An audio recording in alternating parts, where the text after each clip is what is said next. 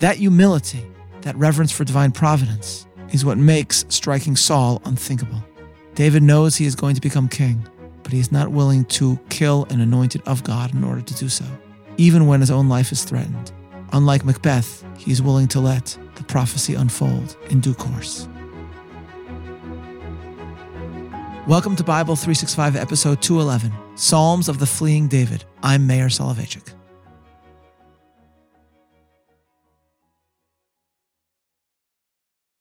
In Shakespeare's Macbeth, the man for whom the play is named is urged by his wife to murder Duncan, King of Scotland. Lady Macbeth suggests that the nighttime, as the monarch slumbered, was the perfect moment to engage in regicide. She says, "When in swinish sleep their drenched natures lies as in a death, what can you and I perform upon the unguarded Duncan?" Macbeth, of course, goes through with it and starts the entire tragic train of events that brings the play to a close with his own death. Now, there is, of course, someone in the Bible who also comes upon a sleeping king, and who, unlike Macbeth, has a very real moral case to make for killing the king, and nevertheless still refrains. That man, of course, is David, who finds Saul sleeping in the wilderness and is told by his men to remove the threat, but he does not. And that is why, whereas Macbeth stands today as a famous literary villain, David, for us, remains a uniquely biblical hero. The book of Psalms gives us many prayers composed by David while he was on the run, much like the one we have seen before, which depicted David's mindset when he feigned madness in the court of the Philistine king. Like that psalm, these others also focus on faith, on David's reliance on God's protection while he is in danger. But there is one psalm that gives us an intriguing introduction that might point to something else going on in David himself. Psalm 57 begins with the following opening words, Lamnatseach al tashchet. Lamnatseach is a ubiquitous word in the Psalms, meaning perhaps for the conductor or for the leader. Al tashchet is a Hebrew phrase that literally means do not destroy, and, beginning in this psalm and in several others, appears to be a description of the psalm itself. Then what follows in the opening line is the author, Michtam LeDavid, a Michtam, which is a name for some version of a psalm, and written by David. Following this introduction, we have the moment that inspired the psalm's composition, Bevorcho mipnei Shaul ba'me'ara, when David fled from Saul in the cave. The next two psalms are also rendered al tashchet, do not destroy, but Psalm 57 references one particular moment in David's life, and from our studies of Samuel, we have a general sense as to the moment described. Hunted by Saul, David flees into the Judean desert of En Gedi. The reference to the cave could mean that the psalm was said by David when he was hiding in one of the caves there, but it can also, as commentators note, pick out a moment in which both Saul and David are in a cave. Thus the book of Samuel tells us, and it came to pass when Saul was returned from following the Philistines that it was told him, saying, Behold, David is in the wilderness of En Gedi. Then Saul took 3,000 chosen men out of all Israel and went to seek David and his men upon the rocks of the wild goats. And he came to the sheepcotes by the way where was a cave. And Saul went in to relieve himself, and David and his men remained in the sides of the cave. And the men of David said unto him, Behold, the day of which the Lord said unto thee, Behold, I will deliver thine enemy unto thine hand, that thou mayest do to him as it shall seem good unto thee. Then David arose and cut off the corner of Saul's robe secretly. And it came to pass afterward that David's heart smote him because he had cut off Saul's robe corner. And he said unto his men, The Lord forbid that I should do this thing unto my master, the Lord's anointed, to stretch forth mine hand against him, seeing he is the anointed of the Lord. So David stayed his servants with these words and suffered them not to rise against Saul. But Saul rose up out of the cave and went on his way. Thus David allows Saul to live. As we have argued in our study of Samuel, this is one of the most incredible moments in David's life, one which tells us everything about who he is. Saul is trying to kill him. The opportunity to neutralize the threat was right in front of David's face, and yet David's reverence for the fact that Saul had been anointed by God means that David will not strike, and that David will even feel guilty for taking a piece of Saul's robe. Thus, as some suggest, Psalm 57, which begins with a reference to David in the cave, is a window into David's mind as he faces Saul at this moment. The story of David's refusal to strike Saul parallels another which appears soon after in the book of Samuel. Here, the monarch slumbers, and again David refuses to strike at the king. The book of Samuel further describes, So David and Avishai came to the people by night, and behold, Saul lay sleeping within the trench, and his spear stuck in the ground at his head. But Avner and the people lay round about him. Then said Avishai to David, God hath delivered thine enemy into thine hand this day. Now therefore let me smite him, I pray thee, with the spear even to the earth at once, and I will not smite him the second time. And David said to Avishai, destroy him not, for who can stretch forth his hand against the Lord's anointed and be guiltless? David said furthermore, as the Lord liveth, the Lord shall smite him, or his day shall come to die, or he shall descend into battle and perish.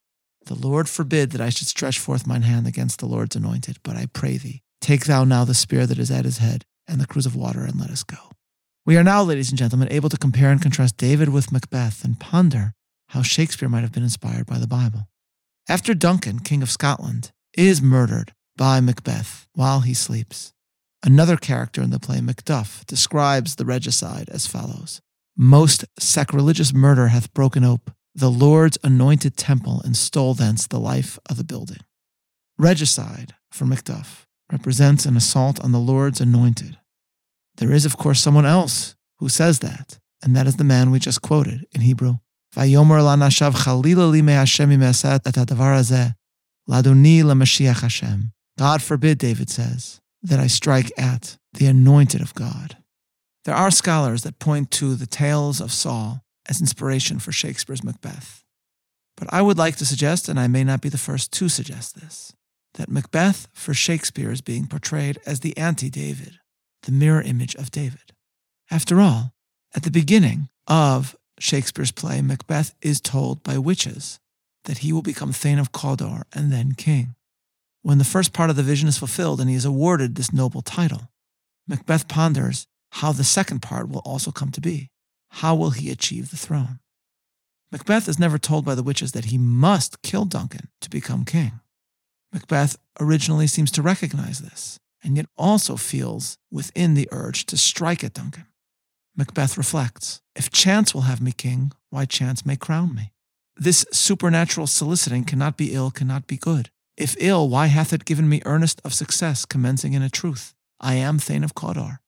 If good, why do I yield to that suggestion, whose hurried image doth unfix my hair, and make my seated heart knock at my ribs against the use of nature? So Macbeth says, and the question perhaps that Shakespeare is provoking us to ask is, why does David, unlike Macbeth, not kill the king? If David is anointed in Bethlehem and told by Samuel that he would ultimately rule, why does David not take matters into his own hands? Especially after self-defense became a reason to render the act permissible, killing Saul would have been so easy at several moments in David's life, when he was playing the harp for the king, when Saul was in the cave, or when Saul slept. How does David resist the urge to strike? But David does resist. In fact, his very reason for resisting is recounted by the Tanakh in such detail that it would seem that for Scripture this is one of the very reasons that David is meant for the monarchy, because David reveres the anointed of God.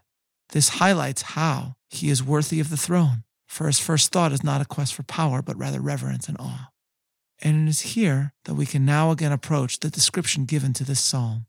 Al tashchet, literally, do not destroy. For the medieval exegete Rashi, the phrase is a plea from David to God. David is asking God to not allow David to die as he flees from Saul. In other words, the phrase al tashchet, do not destroy, is directed to the Almighty. But the 19th century commentator Rabbi Meir Leibush Wieser, known as Malbim, puts forward a fascinating interpretation, that the words al tashchet, do not destroy, is directed by David to himself. Haunted and hunted by Saul, with a king in a cave right before him, David is resisting the urge to strike at God's anointed. Al tashchet, he says, do not destroy. And he is saying those words to himself. And if David ultimately resists the urge, it is because he is willing to place his trust in the Almighty. Thus, this psalm, that gives us a lens into David's emotions at this moment, reads as follows. Be merciful unto me, O God, be merciful unto me, for my soul trusteth in thee. Yea, in the shadow of thy wings will I make my refuge, until these calamities be overpast. I will cry unto God most high, unto God that performeth all things for me. He shall send from heaven and save me from the reproach of him that would swallow me up. Selah. God shall send forth his mercy and his truth. My soul is among lions, and I lie even among them that are set on fire, even the sons of men, whose teeth are spears and arrows, and their tongue a sharp sword. Be thou exalted, O God, above the heavens. Let thy glory be above all the earth. David, in other words, according to this approach, is saying, I will resist the urge to kill Saul. I will let the providential plan play out. I will become king through God's actions alone, and I will not strike at the anointed of the Lord.